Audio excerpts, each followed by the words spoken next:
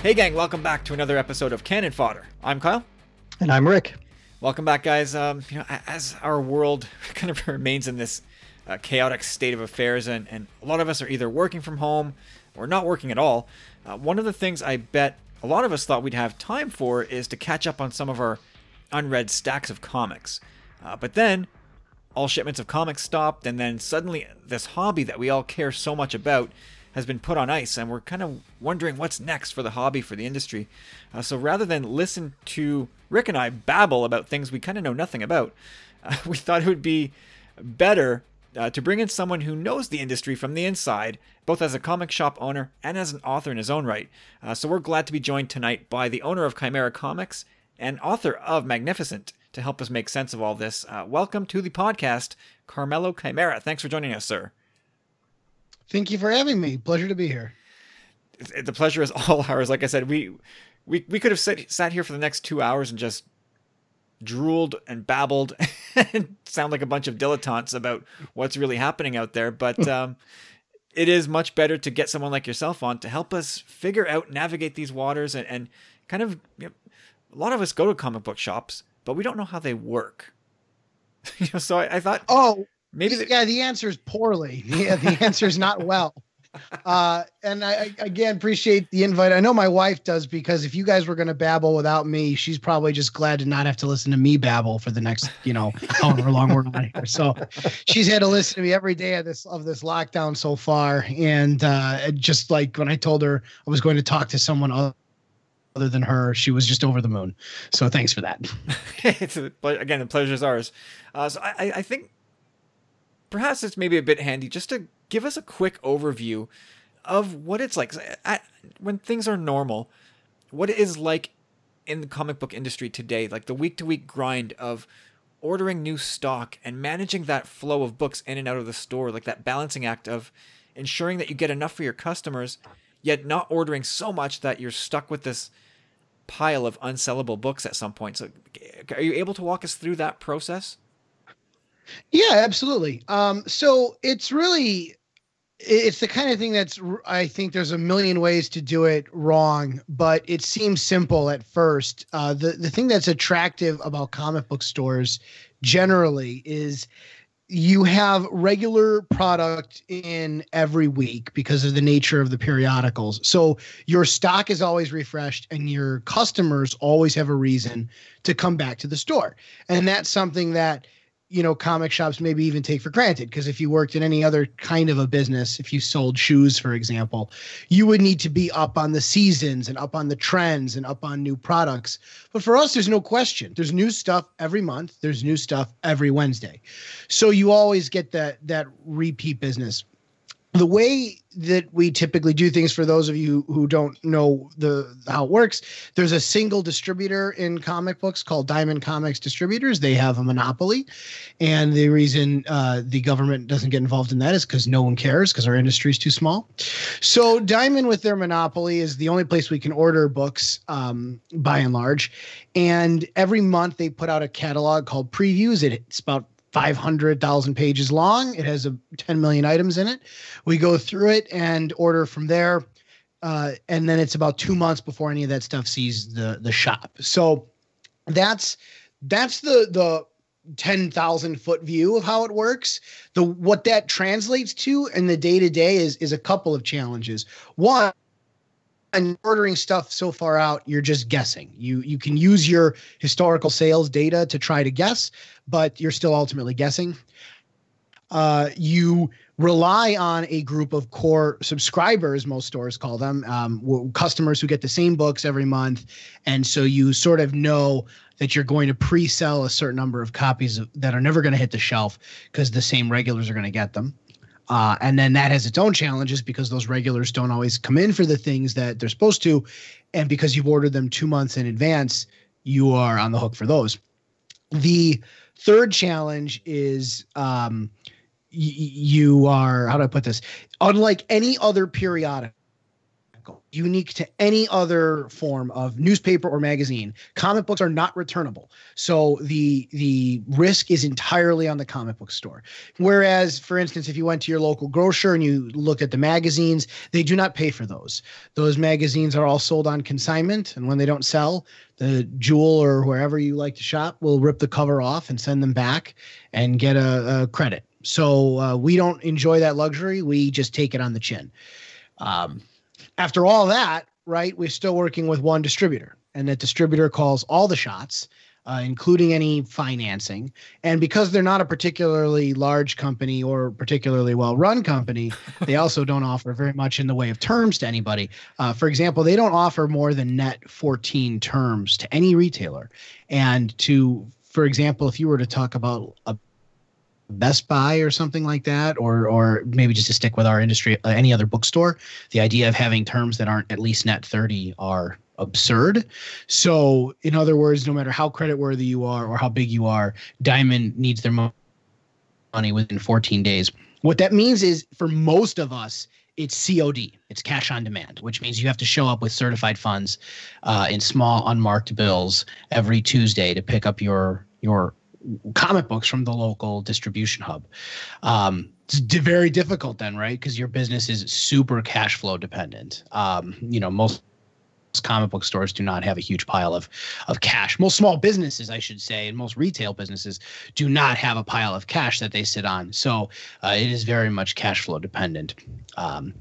And that is the 101 to selling comic books and scratching the tip of the iceberg as to the challenges we face. And that's on a good day, right? That's a normal day. That's in normal times. Yeah, I mean, that's frightening. I net 14 days. That's crazy. Yeah, that would be the best case scenario. Oh my God. I've been doing this for 9 years, and I'm still on COD. I'm still on cash on demand every Tuesday. Oh my God. So you really need those people that have pull lists at your shop. You need those people to show up either on the Wednesday or that week desperately to come in and pick up their books. That is absolutely correct. And that's why most stores ask people to come in every 2 weeks or so. My store has historically been, the word I like to use is lenient. The truth is we probably just haven't been as good as we should have been about staying up on, like just following up with people. But the truth is some people don't come in for 3 weeks, a month, 6 weeks. And if you're the kind of store that lets people slide like that, like we are, you're taking a huge hit to your cash flow. Even if they come in eventually, it doesn't help you week to week. It's like if I told you your job was now going to pay you your salary every 6 weeks or every 8 weeks. Like, I don't care how much money you make, or I don't care how well you plan or want to save. Like, the longer interval, the harder that is to plan for, right? That's really difficult. And then of course you have subscribers who just don't come and get their things. And a lot of comic book stores have gone under. You've probably seen the viral posts of like stacks of books that subscribers say, oh, you know what? I can't get my stuff. And it's like, that's fine going forward, but I ordered and paid for this stuff for you months ago.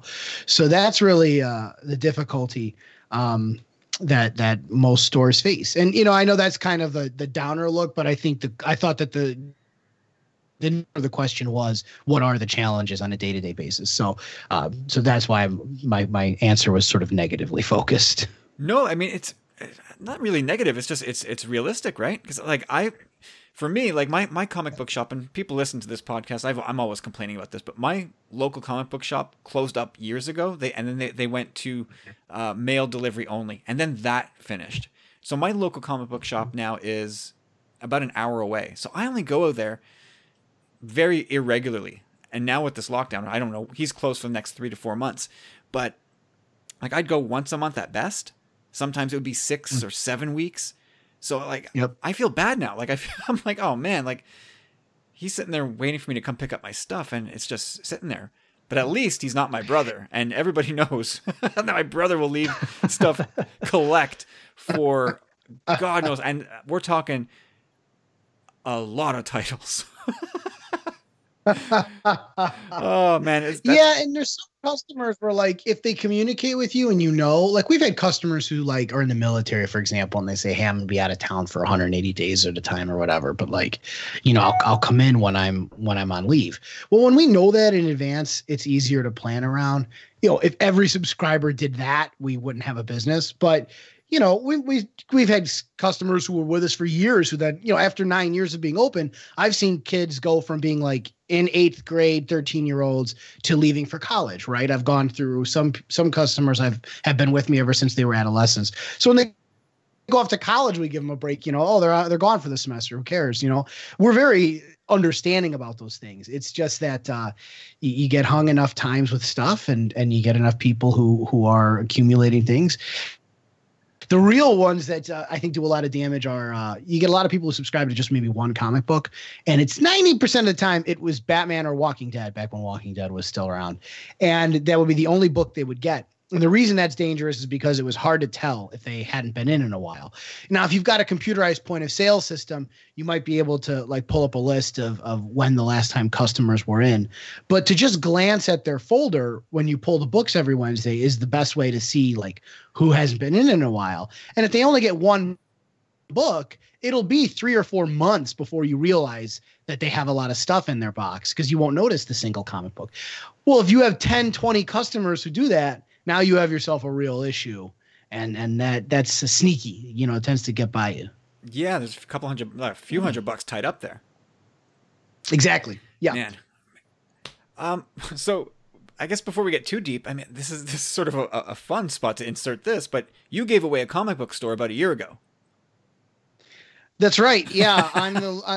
It's funny. My wife was at some marketing thing at school. She's in grad school, and they had someone there was a PR expert was telling about marketing stuff, and it came up that I own a comic book store, and the PR expert was like, "Oh, I bet your husband was he must have been really excited about that comic shop giveaway last year. Was that something he was interested in? What do you think about that?" And in this room of like 50 people, my wife was like, well, actually, that was him. So that always cracks me up when people hear about that. Yeah, I had my 15 minutes of fame last year when I gave away my second store. So at one time I had 3 stores. I closed one of them. And the second one I gave away in an essay contest. 500 words or less, what makes a great comic book store. And I gave the store away to the winner based on merit, based on the essay. And he's doing well until this COVID stuff. He was doing great, and we get along really well. And we continue to do business together and refer customers and things like that and exchange product. But, then he had to shut down as well. He's immunocompromised. So he had to shut down way earlier than anybody else when we did. But yeah, that's my most recent claim to fame was that comic shop giveaway. That's super cool. Like, for a while you had the Willy Wonka moniker, which I thought was hilarious. Yeah, and it goes really well because my name's alliterative, Carmelo Chimera, Willy Wonka. And you know what the funny thing about it was, like, when I did it at the time, it was somewhat controversial. There were a lot of people who thought I was a scam artist or that it was bullshit, and I got hate mail even from some people.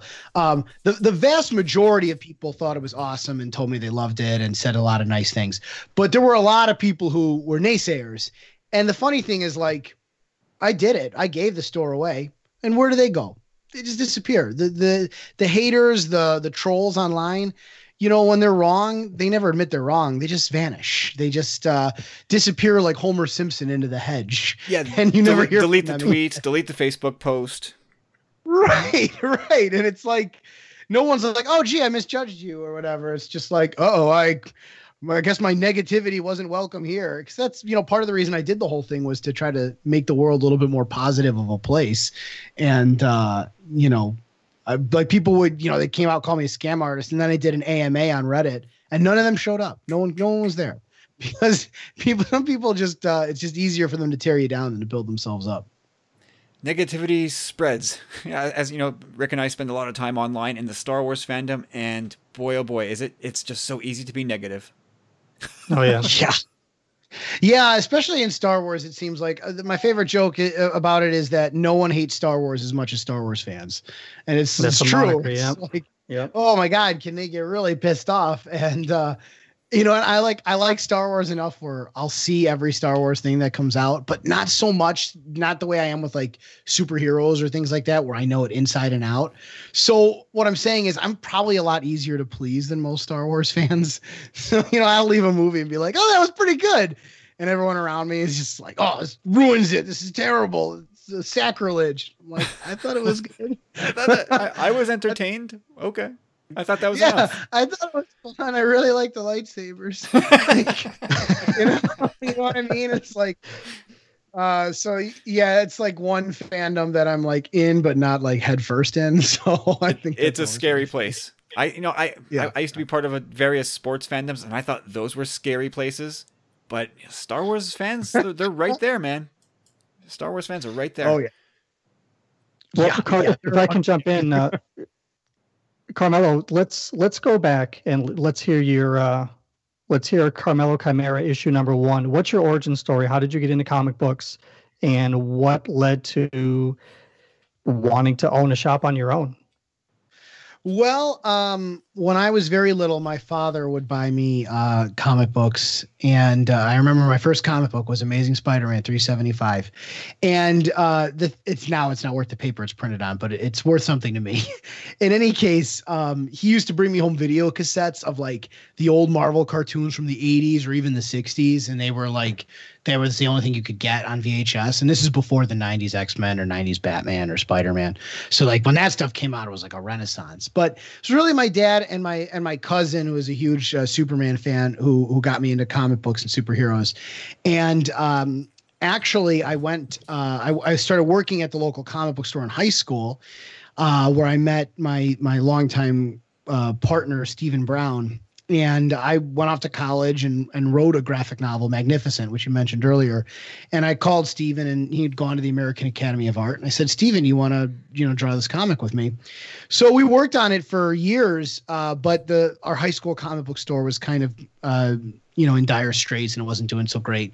And at 1 a.m, one night, he called me up and asked me out for coffee in the middle of the night. So I knew it was going to be good.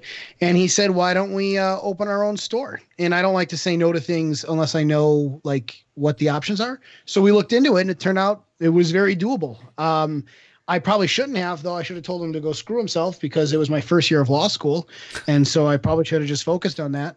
But I did successfully finish law school, became an attorney while opening the stores. Actually, by the time I was done with law school, I had my first 2 stores. And the comic books were sort of like a great outlet for me creatively, because, legally, that work is fun, but not necessarily creatively rewarding, not in the way comic books are. So we did finally finish our graphic novel, Magnificent. We were successfully crowdfunded in on Kickstarter. And since then, I've crowdfunded 7 or 8 projects, some for myself, some for like clients.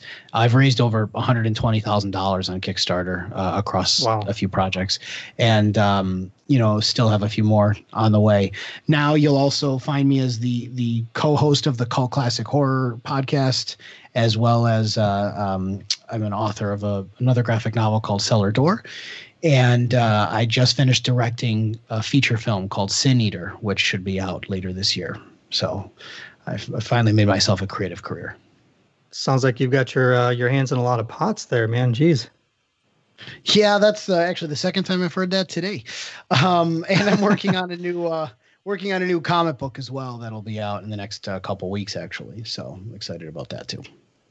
Okay, now for people listening, once this hits, I shop at Chimera's Comics. I've been going there since the beginning of 2015, I think. And for me, the catalyst was when the Star Wars mainline relaunched and the New Comics line relaunched through Marvel. And that was like, for me, it was an all or nothing venture to get back into Star Wars comics, because, that's the bulk of my fandom. But when I was younger, there was a comic book shop close to where I grew up that I would go to. And, being in my teens, I didn't have a lot of money, but I was able to pick and choose books every now and again. And I had an uncle that owned a shop in the early 90s, around the time of like when Image Comics launched and when Superman 75 hit. And I remember going to again, my uncle's shop and this other shop. And, being a kid who didn't, wasn't athletic and wasn't, I mean, I had friends, but like, celebrating geekdom was a little bit different in the 1980s. Yeah. And, now, where it's big business in a different way. And having a comic book shop be a focal point, a hub of, gathering people together to talk about their interests or, whatever creative ventures, I mean, you hear stories all the time. Like, I met so-and-so at a comic book shop and we decided to write something, or we decided to film this thing, or we decided to open up our own place. Having the shops that you've had, now you've said you had 3, and I know with Chimeras here locally, you moved into a new location last year or a year and a half ago. What's it like, when you do have the time to come into the store and talk to people, like what's the feeling that you get knowing that there's this little community that has that kind of a place? Well, I'll tell you what, I think I can best answer that with a little anecdote. I go through, because I'm so, torn in so many directions, I go through phases where if I'm losing passion for something, I think seriously about giving it up. And that was part of the reason I gave the store away last year, was split too thin. I had just taken a job at an AM 100 law firm, and I was like, I have one store too many. And I got to tell you, even about 3 months ago, before all this started, I was feeling it again. I was feeling tired, and I thought, I was just about to direct this movie, and I knew I wanted to spend time on that stuff. And I thought, maybe I'm done with the comic book store. Maybe if I'm not the best person to do it, I'm not doing anybody any favors. And then when this happened, we started doing the curbside pickup and delivery for the short window in which we were able to do that, which we could talk about in a minute if you want. But in any case, that gave me the opportunity where I called every single subscriber, right? I got everybody's number, and I personally called every single one of them, including you. And that's why we're here today. And I got the chance to ask people, oh, how you doing? Is everyone healthy? And then I got to, tell them where the store was at, offer them the, delivery, so forth, and just catch up. And after talking to 120 regulars over the course of like 3 days, and every single subscriber said something to me like, I really love your store, or I hope you make it through this, or let me know if there's anything I can do. It's so nice to have a neighborhood comic book shop. I mean, it was just an overwhelming outpouring of a love and affection for the local comic book shop, as well as people who were genuinely interested in me and what I was doing, and people I wanted to hear from who I hadn't talked to or seen in months. And I, by the end of those calls, I was like, I can't give this up. This means too much to too many people. And I felt really like invigorated again. And immediately I had a meeting with my business partner, and we shot around like 15 ideas of ways to do things better once we come back from all this. And so I got really fired up. So to answer your question, it's just very tangible. You can see what it means to people, and you can see what that there's something about coming together to share the things we love that there's no substitute for. And I think that's what the comic book store does. Yeah, I mean, that's so well said, because like, sure, we all congregate online. That's, I think, globally communities can form in these online places, but in person, it's so much different to be in those little, we call them little hubs of nerd community. Like to be staring somebody in the face and walk over to a rack and pull a book off the rack and say, you got to get into this book, and here's why. And you don't get that online. You can try, but you can't replace that person-to-person feeling. Yeah, there's never been a suitable substitute for it. Even in the months and years where I have been physically in the store less, my favorite times were every year at a minimum, we rent out a movie theater, and we take our favorite customers to go see whatever the biggest movie of that year is usually.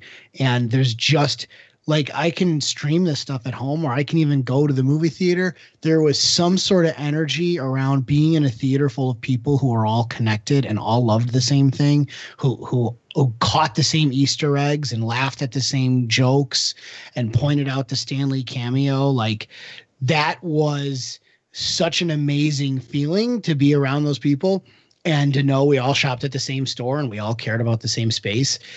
and there's just nothing quite like it. In fact, I'm getting choked up thinking about it because the store's not there now. Movie theaters aren't there now, and all these things that maybe we took for granted. And I just can't wait to have them back and do it again. Yeah, I mean, I had a similar experience not too long ago, and it's tangentially related to comic book stores. But Kevin Smith recently had his latest movie come out, Jay and Silent Bob Reboot, and at some point he made the choice that there's not going to be theatrical distribution for this, but he's going to take it on the road. And so my wife and I got tickets, and we said, we're going to go see this. We don't go out too often with two little kids; it's impossible, but we're going to go do this. Like, we love Kevin Smith. We love his sense of humor. He's one of the people who shaped my sense of humor. And so to go to this like, it's like a proper theater, not necessarily a movie theater. And he comes out and he does this whole thing. But all these people, there's several hundred people in this theater, and they're all Kevin Smith diehards. And so when that movie comes on, and that movie is just stuffed with those little Easter eggs and cameos, and everybody's like giggling or laughing or shouting and clapping when random X person comes on the screen that nobody else would pick up on, but you remember from Clerks in 1994 that this person was in that first movie, and it's all come back around. So yeah, for sure, like that sense of community and being with like-minded people, there's an energy there that you just can't duplicate online. That is. I can attest to a couple of those screenings. I want to say I've been to maybe 2 or 3 of them through the shop. I know we saw Deadpool, and trying to remember what was before that. Maybe one of the Avengers movies. I don't remember if you did. We did. Infinity War? We did do Infinity War, so maybe it was Infinity War that you were there. I definitely remember Deadpool 2 together. I remember seeing that. Right. Yeah, and when you walk in there, and the way you have it, you send out an email, and it's kind of like, hey, you're a VIP and you're important, da da da da. And you get there, and like I remember going like that to see Deadpool, and I was like, man, he's got this list, and it's like, for something about it to me, like it felt like there was like a weird kind of like formality to it, but in a good way of like, oh, like, you're on the list. You're on my guest list for this movie. Let me check you off. And like nobody else can get in. And then once you get in there, like you said, and everybody is there as a part of this community. And, for people like myself, if I wasn't talking to the customers, it was whoever was behind the counter. I'm going to say some names that people don't know, but we know, like when Danny was there or David now, you see them in the theater, and then you talk about it afterwards, what the experience was like, because, it's one thing to say, like, did you see the movie? And you're like, oh yeah, it was great when this happened. But when everybody sees that movie at the same time, and you talk about like what that singular experience was when everybody was there together. And I've always thought it was a really cool thing that you guys did through the shop, to show the appreciation that way for customers that were coming in on a regular basis and stuff. So I can say it was appreciated. The only person who didn't like it was my son, because he couldn't go see Deadpool because it was rated R, and he wasn't happy with us that we got to go. But there was no way in hell we were going to take him. Yeah, forget about it. That's not even on the line, that one. Well, I appreciate that very much. That means a lot to me, and I think that goes to the core of kind of what we love about comic book stores to begin with. And I think maybe what this whole self-isolation thing has taught us about people in general is, I think we do like to be together. I think we need to be together for a lot of reasons. And I think when you feel that connectedness, in some ways, that's what it truly is to be a human. And so I really love being able to deliver some space that does that. Yeah, and taken to a I guess a larger degree, Comic Cons, right? Like we've got the Comic Cons are everywhere now, and like at least once a week you learn of a con that's either been postponed or outright canceled. And like for the Montreal Comic Con that we're looking forward to this summer, we have events canceled right through, like public gatherings are canceled right through July 2nd at this point. And Montreal Comic Con is scheduled to start July 3rd. And it's oh my God. And every so often they post to their Facebook page, we're still hopeful to have the event. And as much as I love the event dearly, I go as often as I can. But I just want to say, like, guys, maybe it's just time to wrap it up. Like, even if they do lift the ban on July 2nd, how many people will have the confidence to go on July 3rd? Oh my God. Yeah. You know, it's Right. And I know you want to. No, I think practically speaking, there is no 2020 convention season. I really think that's true because I think you're exactly right.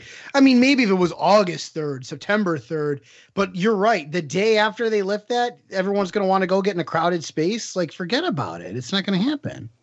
Yeah, and I get they're trying to hang in there, and vendors have already paid the money, and people may have already booked, and it's probably logistically very difficult to suddenly start reversing all that, but. You do it now or do it later. And there is kind of a legal wrinkle to it as well, and some of this is a little bit of speculation. One, I don't know anything about Canadian law, and two, I don't know what their contract looks like. But it's quite possible that their contract has provisions in it that will allow them to recoup their deposits or somehow get less liability or get some kind of refund if they are forced to cancel. So you might call those like a force majeure act of God clause, or even like an eminent domain clause can sometimes be used for this sort of thing. So they may be in a position where they cannot financially cancel the convention. Otherwise, they will like take the whole thing on the chin and maybe wouldn't survive that. So that might be the reason. I can't say for sure. I don't know what their agreement looks like with their venue. And I don't know if Canadian contract law has similar. I assume it has some similar foundational principles. But yeah, that could be the reason they haven't canceled. Yeah, good to know. An angle I had not considered. So as an author, like yourself as an author and a comic book creator, and I'm sure you know other comic book creators, this work stoppage, this slowdown, how is it affecting yourself and affecting them from that creativity standpoint? Like, is it still, do most people just keep writing and letting those stories pile up? Or have most creators gone on pause as well because of this?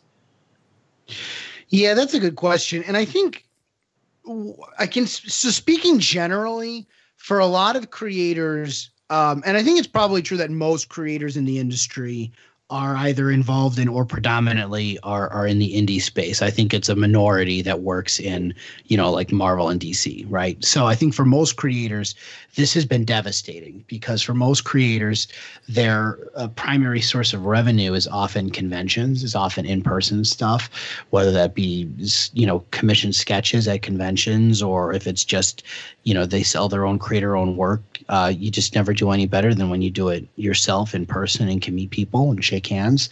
And so for a lot of them, this has been an enormous hit on the business end. On the creative end, I don't know that I can speak for everybody, but from what I see in my circles and from what I experience is this stuff does not stop the creative flow. We create things because we have to, not always because we want to. Plato called it being pregnant with an idea. And that's exactly what it feels like, is you just have to make stuff. You have to write, you have to draw. So whether or not there's an audience for it is sometimes only ancillary. It might motivate you to get it done quicker, but yeah, when you're locked away in COVID America, you are still writing and you are still creating. Now, I do know some creators, because another thing that is not categorically true, but is unfortunately often true, is creators often suffer from mental illnesses, probably in the same or greater percentages as the population at large. Specifically, I'm referring to like anxiety or depression, these things that a great number of people suffer from. And I think it's very prevalent in the artistic community. Creative minds, I think, are very given to that sort of thing. And so I personally have felt it where being indoors all the time or not being around people can sap my energy. I'm a bit of an extrovert, and I can definitely feel that. And I also get it a little bit seasonally myself. I get a little bit seasonal affective disorder. But then I know other people who are just totally defeated. Their symptoms are super aggravated by these circumstances. Their anxiety is through the roof because we literally are looking at, an extinction level event potentially. So for some of these poor folks, they can't make anything right now. And I really feel for them, because I can see how that would be paralyzing. So that's kind of the good, the bad, and the ugly of being a creator right now. Yeah, I guess. Yeah. Talking about that, Sorry, Kyle, talking about that extinction level event, from an industry standpoint, last year, I was looking at some numbers. The New York Times had an article a few days ago where comic book sales, print sales, in the U.S. and Canada comic books are $1 billion industry, essentially, and about a third of that comes from printed material, physical material. About $100 million every year, according to this article, is in the digital space. I'm assuming a lot of the other revenue from that coming in is licensing and other merchandising that has, a DC or Marvel label on it, something like that. With the advent of digital books, have you seen numbers trend down at all in the store since you've been there for almost 10 years? Against physical sales? Yeah, that's a really good question, because when I first opened, people cautioned to me that things were about to go totally digital. Comixology, I think, had just started recently when I opened the store. So people were like, oh, this is it. It's going to go all digital. And then, 10 years have passed and physical books are still around. Has there been a decline? Absolutely. Absolutely. It's not unique to comic book stores. Retail, nationwide has been just on a steady downward decline for years. They called 2017 the retail apocalypse. And then in 2018, more stores closed than in any year in United States history. So that's retail generally. So how much of it is retail generally versus comic book specifically? I guess I can't say for sure, which makes it really difficult to pinpoint if digital is the reason sales decline. But sales definitely declined. And when I look at numbers like the New York Times article you just referenced, that's actually very illuminating, because I cannot think of any business where I could take away a third of your revenue and your business would thrive. Right. So if 1/3 of $1 billion industry is still print, and based on the numbers you've put forth, 3 times as much as digital, right? So what if I remembered the numbers right? It was a third being print, so that's 300 million, give or take, and then 100 million if it was digital. So now we're at 400 million, and then at least 600 million for like the licensing and some of these other revenue sources. So I don't think you can cut a third out from under that. So I don't see them going all digital anytime soon, though COVID might force that, because now you don't have the print avenue. So maybe it's like this is the catalyst for that. It's possible. The other thing is, what kind of effect on that 600 million, which we agree licensing is probably some major part of, what kind of effect is that if we took away the print, right? Is the print stuff feeding the value of the IPs such that the rest of the $600 million a year is coming from that? Because if so, I still don't see getting rid of print then, because now print's even more important. And that's sort of my again, that's the 10,000 foot view. That's the kind of overview of the whole thing, I think. Is there so now with quick question? I'm sorry, Kyle. Go ahead. Well, do you think movies like MCU movies, DC, do you think there's any possibility that the movies are actually in some way eating comic books lunch, so to speak? Like that people are going, you know what? Yeah. I'm good with just watching these movies once. They come out once a month now. I'm good with that. And then they just don't buy the books. Is that something that you can measure or that you've seen?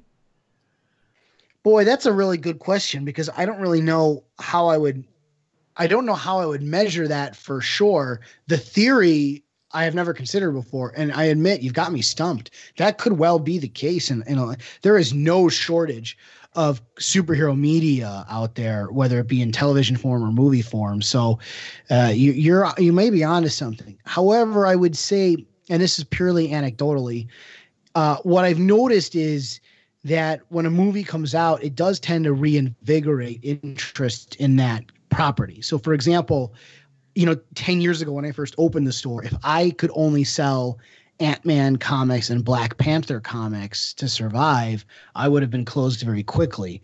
And now I cannot keep Black Panther on the shelf. and even Ant-Man comics. Like kids are coming in looking for old Ant-Man stuff that I could have never sold 10 years ago. Guardians of the Galaxy is another great example. You know, Rocket Raccoon is a household name. My mom knows who Rocket Raccoon is. So I sell Rocket comic books. And that's not a thing I could have done before that movie. So if I look at it character by character, I could say that anecdotally the theory is not true. But I admit, globally speaking, it may well be the case that the movies are replacing the interest in the reading material. I kind of hope that's not true. to be quite honest, because I think the comics are just they're like the wellspring of the movies. You need that material to kind of feed the films. Well, that's exactly right. That's what I was trying to say before, but you said it better than I did, which is if, you know, 60% of your revenue comes from licensing material out, then you really do need that foundational third of the print comic books to spur that. Otherwise, I mean, look, we see it all the time, right? You see IPs that were popular or are popular, but they don't stay in the cultural mindset, so no one ever does anything with them. I'll give you a great example. The movie Avatar, the highest grossing movie of all time until Avengers Endgame. And what did Avatar do? What came of that? There's nothing. It's been 11 years. There's no cultural footprint. There's no conventions. There's no cosplay that I've ever seen. There's no action figures. There's no cartoon. There's no television series. There's no novels. There's no comic books. There's nothing. Nothing came of it. And because of that, that IP is, I would argue, dead. Can they make a sequel now and revive interest? Of course they can. But my point is Avatar as like a functioning intellectual licensable property is gone. So whereas if you look at something like Star Wars, that's constantly alive and has this thriving expanded universe in the books for years, even before Disney bought them, it led to there wasn't that long of a gap between Return of the Jedi and Phantom Menace. It probably seemed like it was, but it really isn't that bad. And in the meantime, we had video games and comics and books that kept it alive. That's why Star Wars is still probably the single most valuable IP like on the face of the planet Earth. Yeah, for sure. Rick, I know I cut you off earlier. Sorry about that, but take it away, man. Well, no, what I was going to ask, like, as far as merchandise in the store that you have, you've obviously you got racks of books that are there and back issues, and then, all of the other merchandise that comes through, Funko Pops and things like that. Last year you had somebody come in and you guys bought a lot of like Silver Age books from a single person, if I'm not mistaken.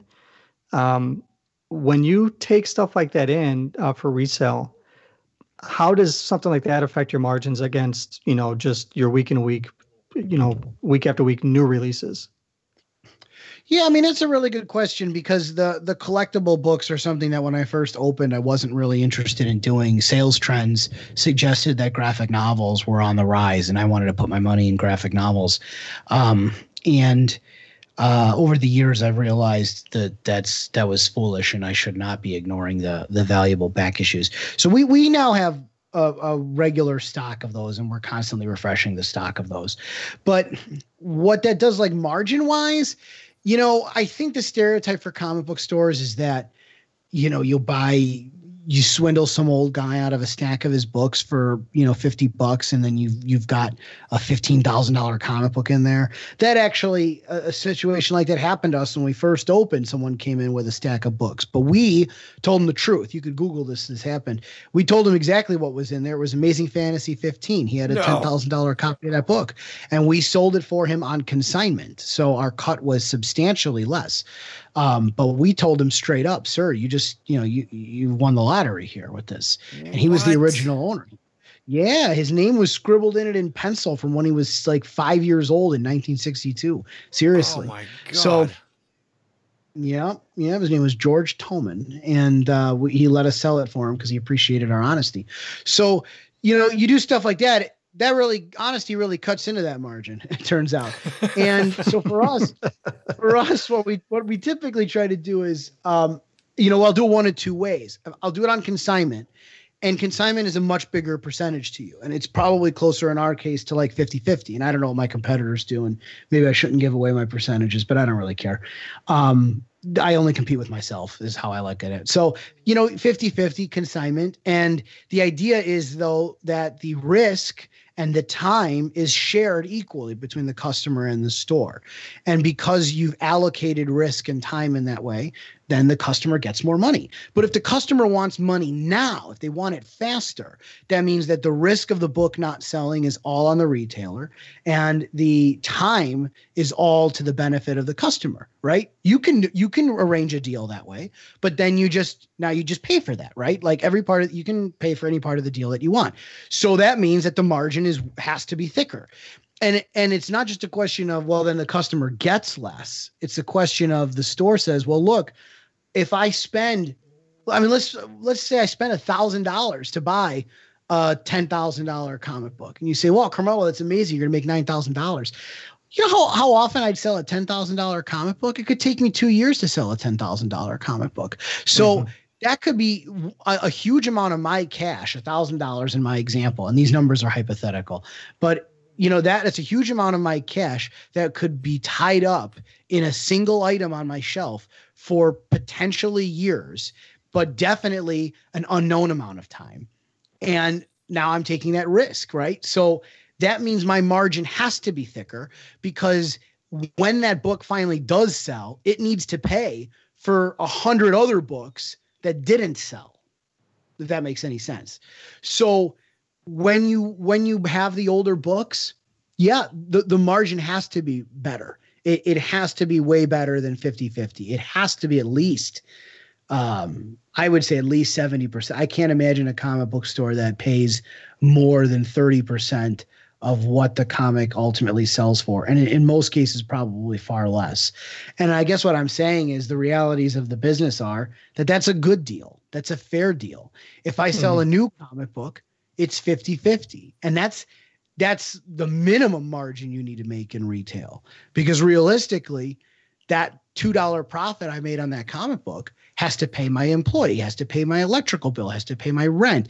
Like a 50% margin is not enough for a store to survive. So you do need those areas where your margins are way thicker. And like a business philosophy is that I think you need really thick margins on really high ticket items and really low ticket items. High ticket items because you're so much cash is invested in it, so the margin has to be big to be worth it. And then low ticket items because if I were making 50 cents on every can of soda I sold, why would I even bother selling soda? Like, what a pain in the ass that is to go get another soda vendor and pay them and then do the ordering and keep up on that shit. Like, you wouldn't do it for 50 cents. So you better make, that's why you sell a bottle of water for $1 and it only costs you 10 cents, because if you're not making almost 100% profit, then who cares about the dollar? So that's kind of my business philosophy in terms of where your margins need to be. But I don't know. I don't think I'm a particularly good businessman, so I wouldn't really listen to me. You've been there for 9 years, so you're doing something right. I guess so. Well, this is, again, something that's probably somewhat related. So in your experience having 3 shops in your career, have you had to deal with these air quotes customers who are more like speculators, like these people that just show up because they've heard of a particular comic on the shelves this week that have first appearance of somebody, or it's an issue 1 of something that might be really hot?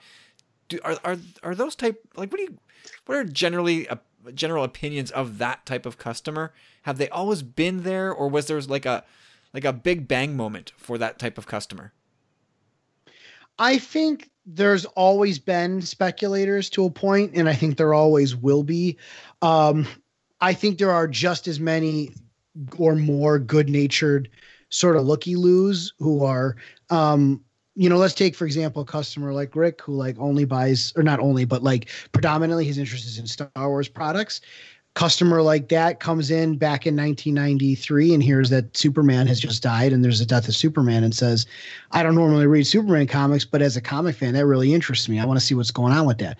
And so, Rick, my Star Wars guy, would grab a copy of The Death of Superman. I use this example because that would long predate Rick and I knowing each other. So it's a totally fictional example. But that would be like, you'd expect that, and that wouldn't be anything weird. There wouldn't be no stigma around that. Rick just wanted to try something new. They caught his eye, right? And I think there's more people like that than there are speculators. Why do I lump that together? Well, that's because there is a systemic problem in the industry that both of those things tap into, which is the way I am sold comic books as a retailer is garbage. I don't have a sales rep from any publisher because let's go back to 1993. And back then you probably did have a sales rep. Someone would have called me and said, hey, Carmelo, I'm so-and-so from DC Comics. Superman's going to die in issue 75. Do you want to order any more of those? We expect the book to be pretty hot. I would say, oh my God, yeah, that sounds great. Give me double my normal order. Give me triple. Because now I can actually make some money on it. And when Rick picks up his copy because he's interested, or when some speculator comes in and picks up a copy because he's interested, I'll have them and then I can sell them and make money. And you'll recognize this business model from every other business in the universe, but not us, right? And not us. We don't have a DC Comics rep. I don't have a Diamond rep anymore. I haven't had a Diamond rep in a year and a half. And even when I had them, they're not true salespeople. You call them up when you have a problem. My sales reps have never called me and said like, oh, we're having a sale on this. Oh, this Batman 89 is going to have this character called Punchline in it. You might want to order more of it. That's an example from the last 3 months, which like that book sold out before it hit the shelf. And then I'm trying to like be a decent fellow and I'm selling it at cover price for $3. And then people are turning around and selling it on eBay for $50. And it's like, one, why shouldn't I do that then? Right. I'm trying to be a nice guy about this, but damn. And then two, I never got the chance to order more to sell more of it. They really screwed us recently. I'm sorry, you got me heated now, but they did this recently with Walking Dead. They canceled that. Yeah, I was just going to ask about that. It's some random, what was it, 193, 197, whatever it was they canceled. Not only did they cancel it at a random number, but they had already solicited and advertised, and I had ordered 2 more issues of that fucking book. Pardon my language. I don't know if I can swear on this podcast. And so now, pardon my Portuguese. You're going to have to bleep me out. So hopefully you can censor me out for your audience. But so now... I can't. This is like PG-13. I can use 1. That was my 1. So no. They won't care. Yeah. Fine. So the passion is real. We love it. That's right. And so then they say, by the way, this is the last issue of the book. Sorry. And then they cancel their orders. Okay, great. Creatively, you just fooled everybody. I don't know what you gained from that creatively, but whatever. It just sounds like a stunt. It would have been fine if I had known so I could order more and sell more, but I didn't. And I'll do you even one better. I don't know what good it is to the distributor or the publisher because I never got the chance to order more. So Image didn't sell more of Walking Dead 193 than it would have otherwise because it never gave me the chance to buy more. The consumer got the chance and the consumers, can take them off my shelf and make the book disappear. That's great. But the point is the publisher doesn't sell the book to my subscribers. I sell the book to my subscribers. The publisher sells books to me. So if they want me to buy more books, you think they would tell me about that stuff, but they don't. Part of the there's a lot of reasons probably why, but I've realized I've been ranting long enough. So anyways, the long and short of it is speculators are very difficult to plan for, and they represent a systemic problem in this industry, which is that because of poor sales channels and because it's not run like a real business, I never get the chance to order commensurate to the interest that people are going to have. Yeah, and that Walking Dead example is so funny to me because wasn't the solicit for it fake as well? Like there was no clue in the solicit that it was going to be the final issue. Nothing, no clue. And then they solicited 194, and then they solicited 195. I thought I had 2 more copies of this for sure. Yeah, I assumed they were gearing up for like a 200. Fine. It's fine if you want a surprise end of the series, but you got to tip me off so I can buy more so that I can then sell more. This way, everybody, myself, the publisher, the distributor, everyone would make more money. Now, yeah, Image got to do second prints, third prints. Yeah, great. Congratulations. But if they could, I mean, but speaking for as a retailer, my customers aren't as interested in the second or third prints. Everybody, I mean, they'll buy them, but they want the first one. And again, if it were any other business, you'd say to me, Carmelo, I got a hot product coming out. I'm going to surprise everybody. Walking Dead's going to be the last issue. You want more? I'd be like, hell yeah, give me 3 times as many of them. And then I wouldn't gouge them. I wouldn't need to hawk them up to $50 a book. I'd sell them right for freaking cover price. I would just sell 10 times as many of them. And like, I don't want to sound, greedy about it, but what I'm trying to say is if you want the industry to go around and you're trying to sell books by doing stuff like that, then you have to give the guy buying the books, me, the chance to actually do it. Yeah, it seemed like Image wanted to have their cake and eat it too. Like they wanted to make this really cheeky statement about how they tricked everybody, and now first printing, final runs only went to subscribers and maybe a few lucky other people who happened to get a copy off the shelf. Otherwise, everybody else, you get the second and third printings if you're really interested, as you say. And that probably pissed off a lot of speculators that they had no shot at it. But it also, like you said, it robbed shops of having an opportunity to sell a lot of one particular book. Right. Exactly. That's exactly right. Yep. And it's partly our fault. I'm not going to put it all on the publisher and the distributor. It's partly our fault because back in the day, this may shock you to hear this. Back in the day, we used to get, and when I say the day, I mean when I was in high school working at a comic book store. So I mean like 2004, like early 2000s. Every week, the comic shop would get a stack of advanced solicits. It would be a stack of next Wednesday's comic books. All right, so we're only talking 1 week in advance, but it was in advance. And it would basically be everything Marvel and DC put out. Image would only sometimes do it if they had a big title. So I could read every book that was going to come out the next week, and I could be knowledgeable about the product and sell it to the customer. Like, once again, every other business in existence. But comic shop owners, by and large, are an unsophisticated bunch and would take to the internet, and maybe not the owners, maybe it was employees, maybe it was whoever, but they would take to the internet and post spoilers because it was super exciting to be the first person to know. And then they took our toys away. And the publisher said, well, if you guys can't keep this stuff secret to yourself, then we're not going to send you advanced solicits anymore. And it's like, well, thanks for ruining it for the rest of us because I've got a business to keep open and you just took away one of my tools.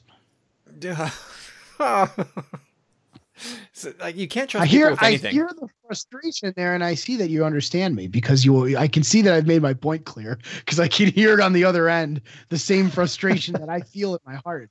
Yep. Well, we do see this in the Star Wars community where C2E2, that was in February, wasn't it, Mark? Sorry, Mark. Jeez. Rick, that was Who the hell's Mark? I don't know who Mark is. Like, who's Mark? What? Yeah, that was with Mark. Oh! Yeah. But Rick, you were at C2E2, and they gave out like advanced copies of the Rise of Skywalker novel, and fans are waiting for this novel so they can get extra insight into the movie. And here, like, it hits this convention, and people are like taking screen grabs of the pages and throwing them all online. And it's like, come on, guys. Hold on there, Kevin. I need to. I gotta correct you real quick.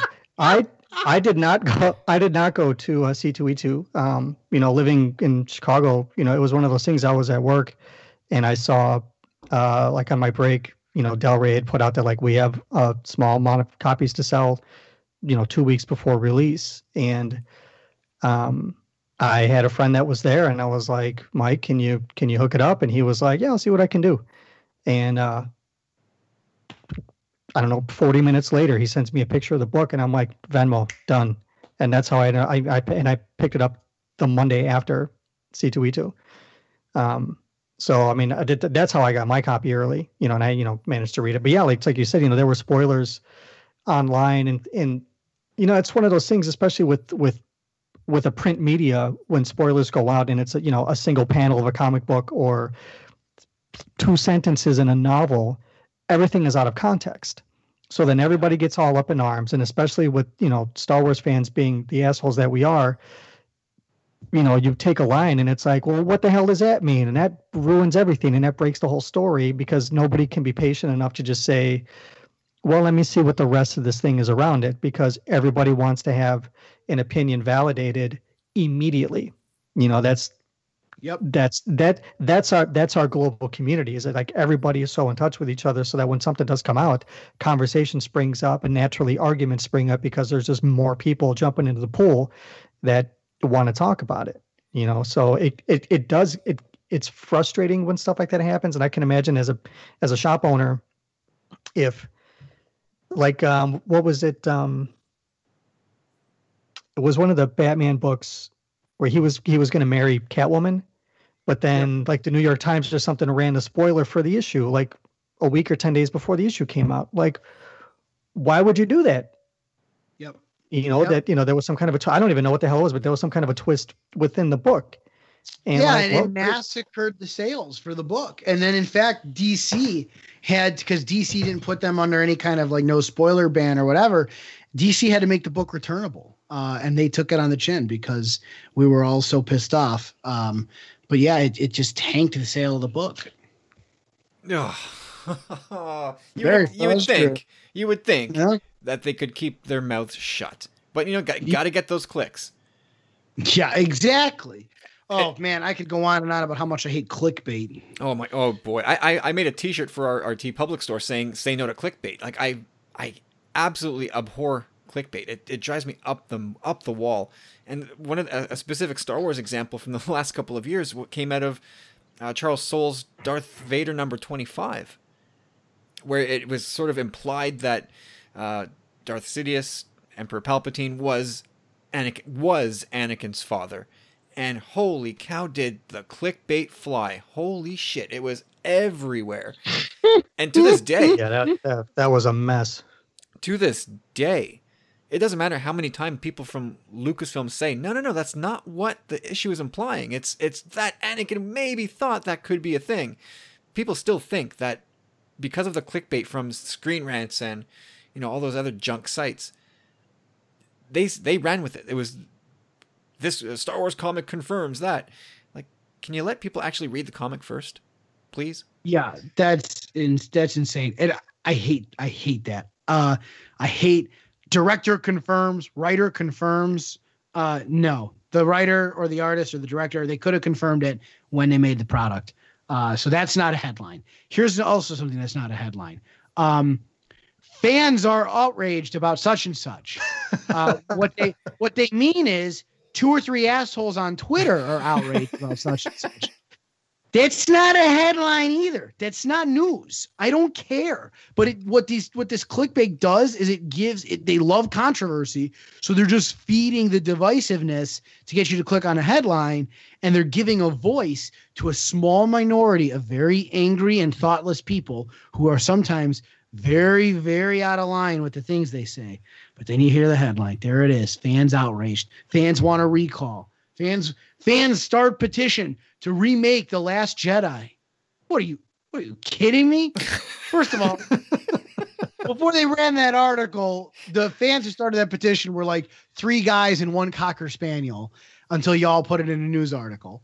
And second of all, no one cares. Disney's not going to remake The Last Jedi because like 3 guys on Twitter signed a freaking petition, but then they get a news article. And then one clickbait site sources another clickbait site. My favorite thing in the world is when I click on an article and the source is "We got this covered." Oh. It's not even "We got this covered." It's that "We got this covered" is the source of another article. Forget about it. I'm off that website so fast, I burn a hole in my mouse. It's so bad. Like that. They have to be breaking some kind of law. They are so up their own rear ends, and they're so dirty about how they go about it. And here we are ranting now. But they spin out multiple groups on Facebook. So people that are affiliated with We've Got This Covered spin out a DC group, a Star Wars group, another Star Wars group, a Marvel group. Every fandom they've created groups for, and it all sources back to We've Got This Covered. So they've all these clickbait channels, and the people that live and thrive on this fanboy rage, like they've become like these self-fulfilling or self-perpetuating machines. And even if they're not even if they're not a very big group relative to the rest of fandom, there's still enough oxygen being generated that they can keep doing what they do, and it's disgusting. Yep. It's actually a problem systemic in journalism globally. I was a reporter in college for several years, and a problem with journalism generally is you say, like, well, if you're going to be fair and balanced, you have to give both sides of a story equal screen time, right? And the answer to that is actually no, because if the opinion of a couple angry people is only 2 or 3 people, but then you give them equal screen time to the vast majority, 99% of people who support a different view, well, you just you gave a level playing field to this view that frankly should have been stamped out, right? So the idea that fair and balanced journalism means we need to represent the 6 angry guys who want to sign a petition to recast Ariel because they can't stand a black Little Mermaid. Like, we don't need to give them a voice. Why should we give them a voice? No. How is that balanced? They deserve no platform. No platform. Right, exactly. You're giving them a platform. Exactly right. And, I made it a bigger issue than it was because just to make a point that, like, these problems are not unique to us in our nerd fandoms. But maybe we could learn from how everyone else is trying to deal with these things. Absolutely. Well, I mean, this being a Star Wars podcast, I wanted to take a few minutes just getting your take on something, and I don't know how much insight you'll have on this, but like we've spoken on this podcast before about, a lot of comics that end up becoming really valuable aren't necessarily first issues, but like maybe a variant cover or a first appearance of a character. But it seems to me, and Rick, I don't know if you agree, I know that Nathan and I have had this conversation, it seems that Star Wars is largely immune to that. Like, the old Marvel Star Wars comics, they've shot up in value since Disney took over. But, like, since Marvel started publishing Star Wars again in 2015, like, to my knowledge, aside from Dr. Aphra, like, there's not really any Star Wars comics that have, like, separated themselves from the pack to say, like, oh, this one's suddenly gone up in collected in price. But because when it comes to Star Wars, the valuable stuff in Star Wars is in toys or statues or props.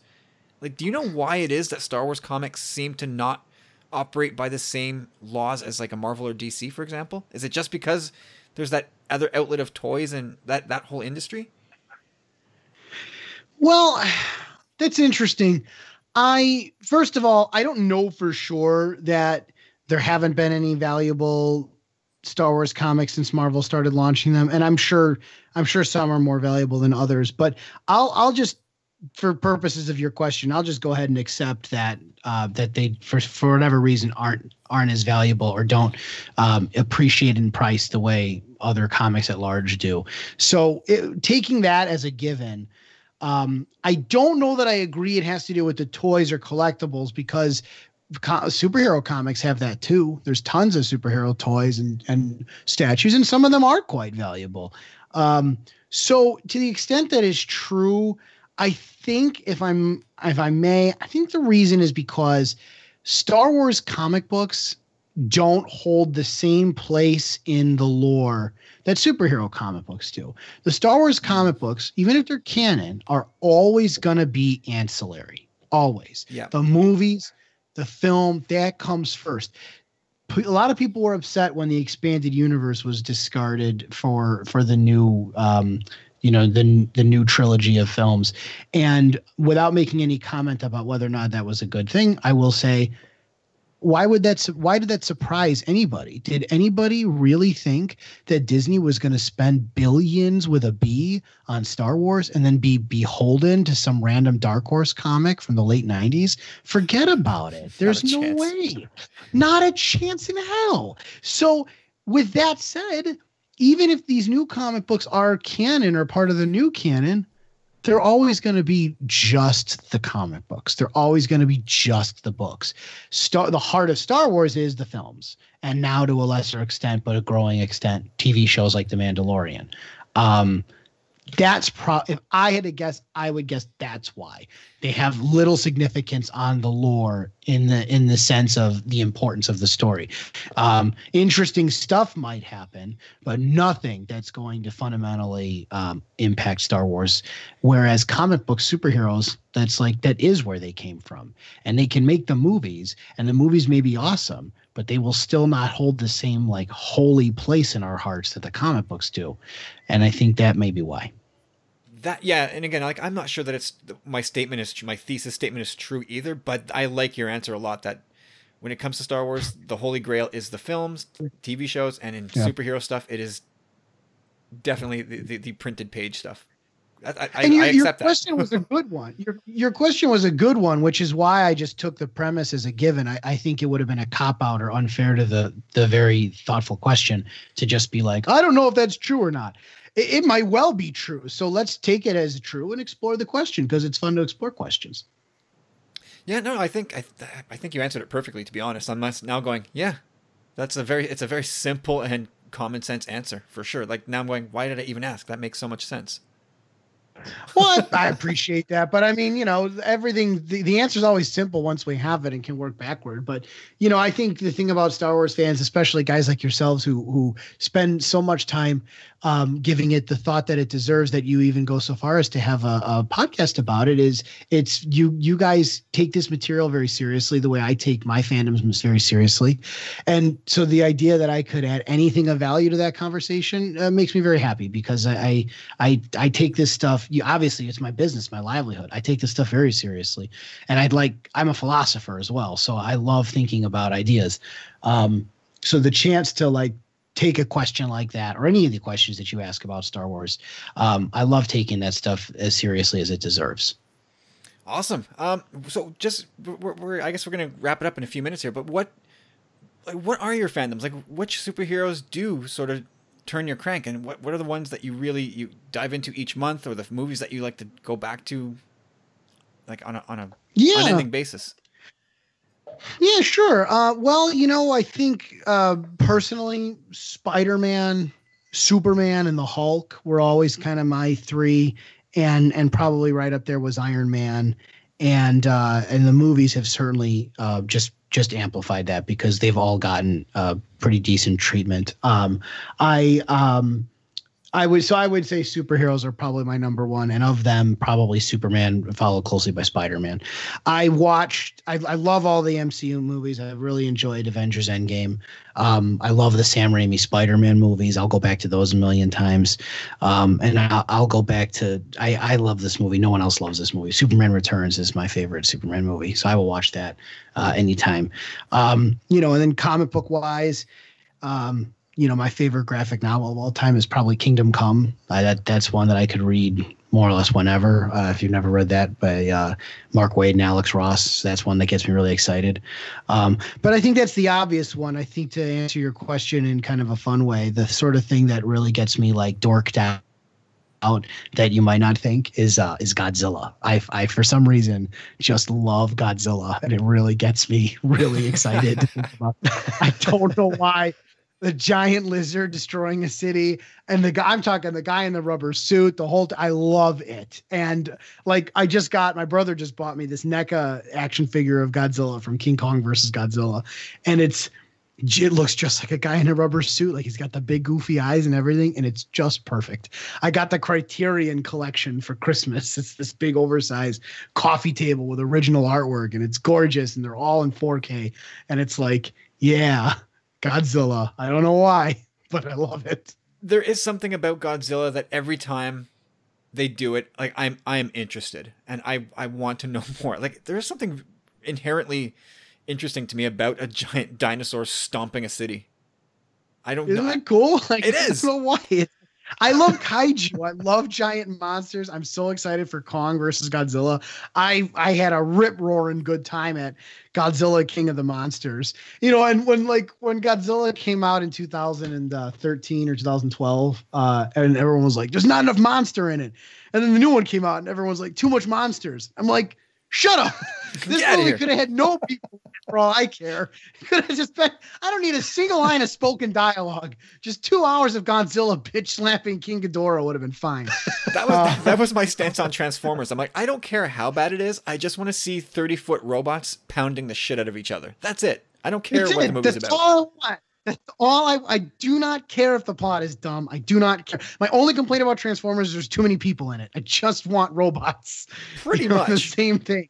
Well, Yeah. Michael Bay I and gang, haven't- they tested me on that. They said, okay, are you sure about this? Okay. And then they served up like movies that are flirting with 3 hours. And I'm like, okay, enough.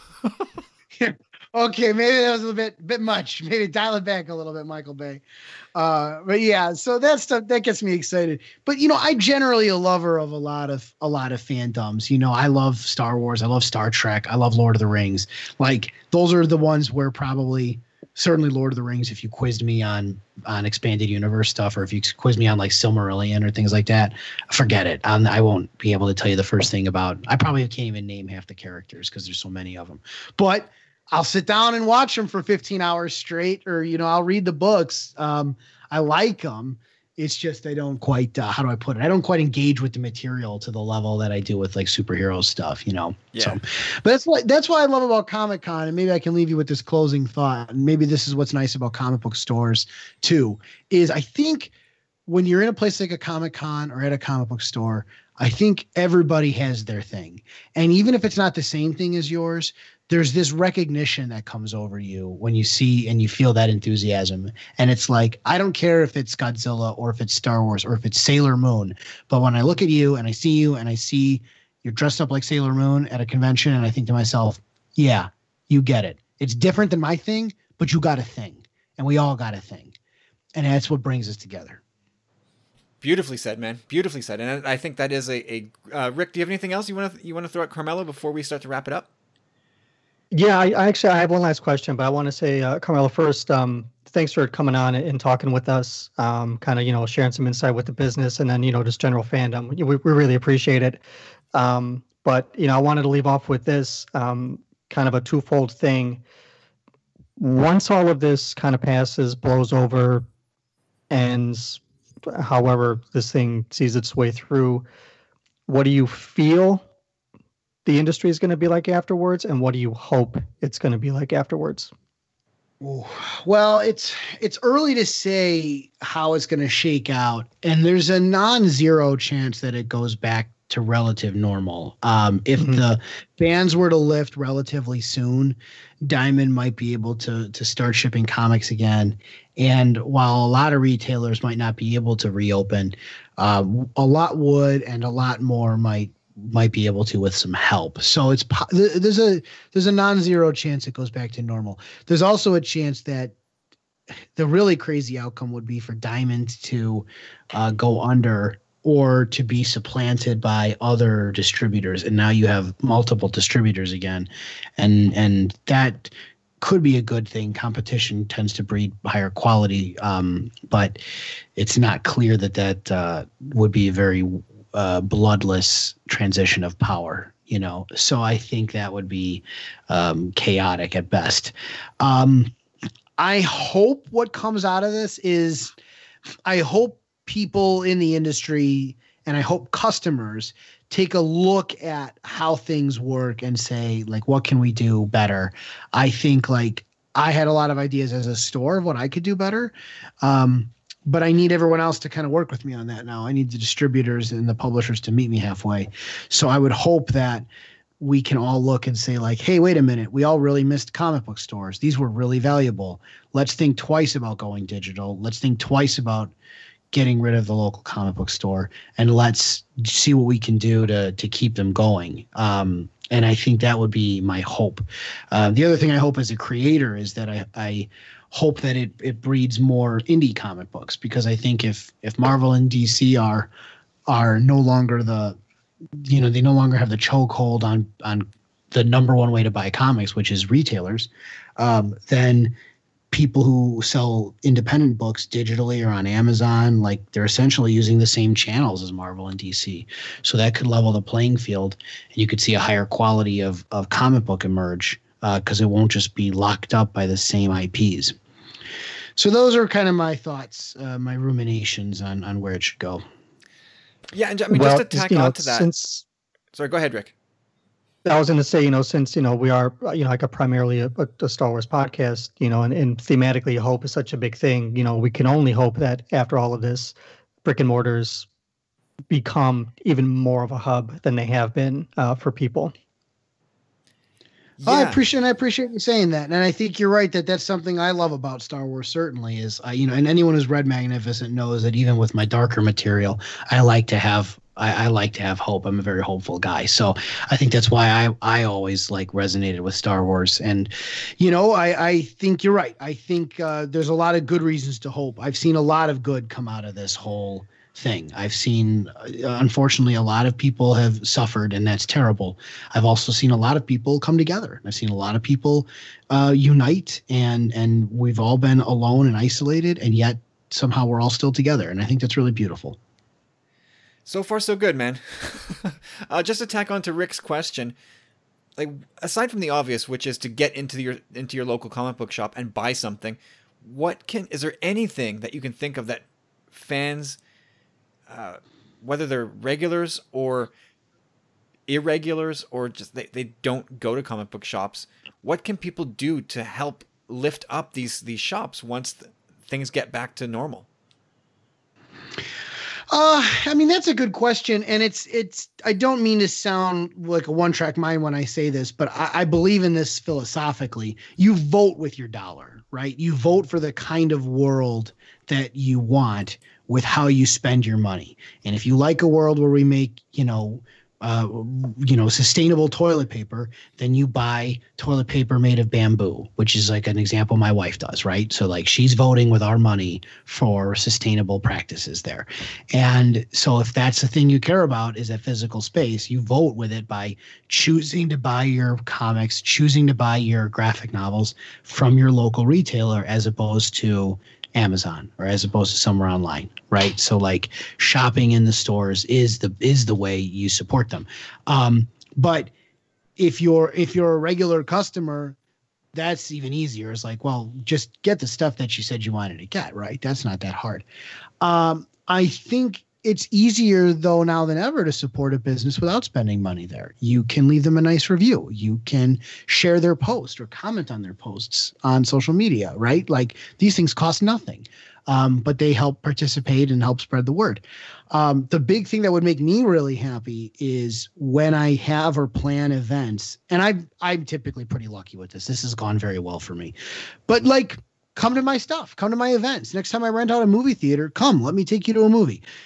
Next time I bring someone to the store for a signing, come by, come say hi. If it's even if it's not a super famous person, but it's someone you've heard of, just drop by, because that just being a part of that community is, it perpetuates the community. And then it's not even about spending money. It's just about being there and being together. The money, that stuff that comes naturally, that will follow. But the most important thing is that we come together. So be good fans in stores and outside of stores. Be nicer to each other. Be more patient. Don't judge out of context like you were talking about earlier. Don't give in to clickbait. We can decide how the conversation goes. The conversation does not have to be about how divided and angry we are or about the 6 people with their stupid petitions. The conversation could be about how excited we all are to hang out next time we get to go see a movie together, because damn, I really miss going to the movies. So that's what I'll leave you with there. Sorry to ramble on so much. No, Carmelo, this has been brilliant. This has been a great time. I thank you so much for joining us in this episode, man. I learned a ton. I hope people listening got a lot out of this as well. It's been fantastic. I really appreciate that, guys. Anytime. This was a lot of fun for me, and thank you so much. Yeah, and best of luck through this, and best of luck with we heard your routine. You're not that busy. You don't sound very busy, but good luck with all of it anyway. Thanks. Now I'm gonna go back to playing Doom. All right, guys. All right, everybody. That's it for this episode of Cannon Fodder. You can find me at Tumbling Saber. You can find Rick at Cad Bane's Bounty on Twitter. And Carmelo, if people want to follow you on social media, where would they find you? The best thing to do probably is join our Facebook group, the Chimeras Comics community. It's a safe and judgment-free space to be a fan online. It's my favorite group of fans on the internet. So want to maybe join us there is probably a great way. I have a Facebook page for Chimeras Comics. I'm not super active on Twitter and Instagram, but I'm there at Chimeras Comics. So yeah, probably best way to connect with me is on Facebook. Excellent. So everybody go do that right now. And hope you enjoyed this episode. Thank you so much for listening. We'll catch you next time, and may the force be with you.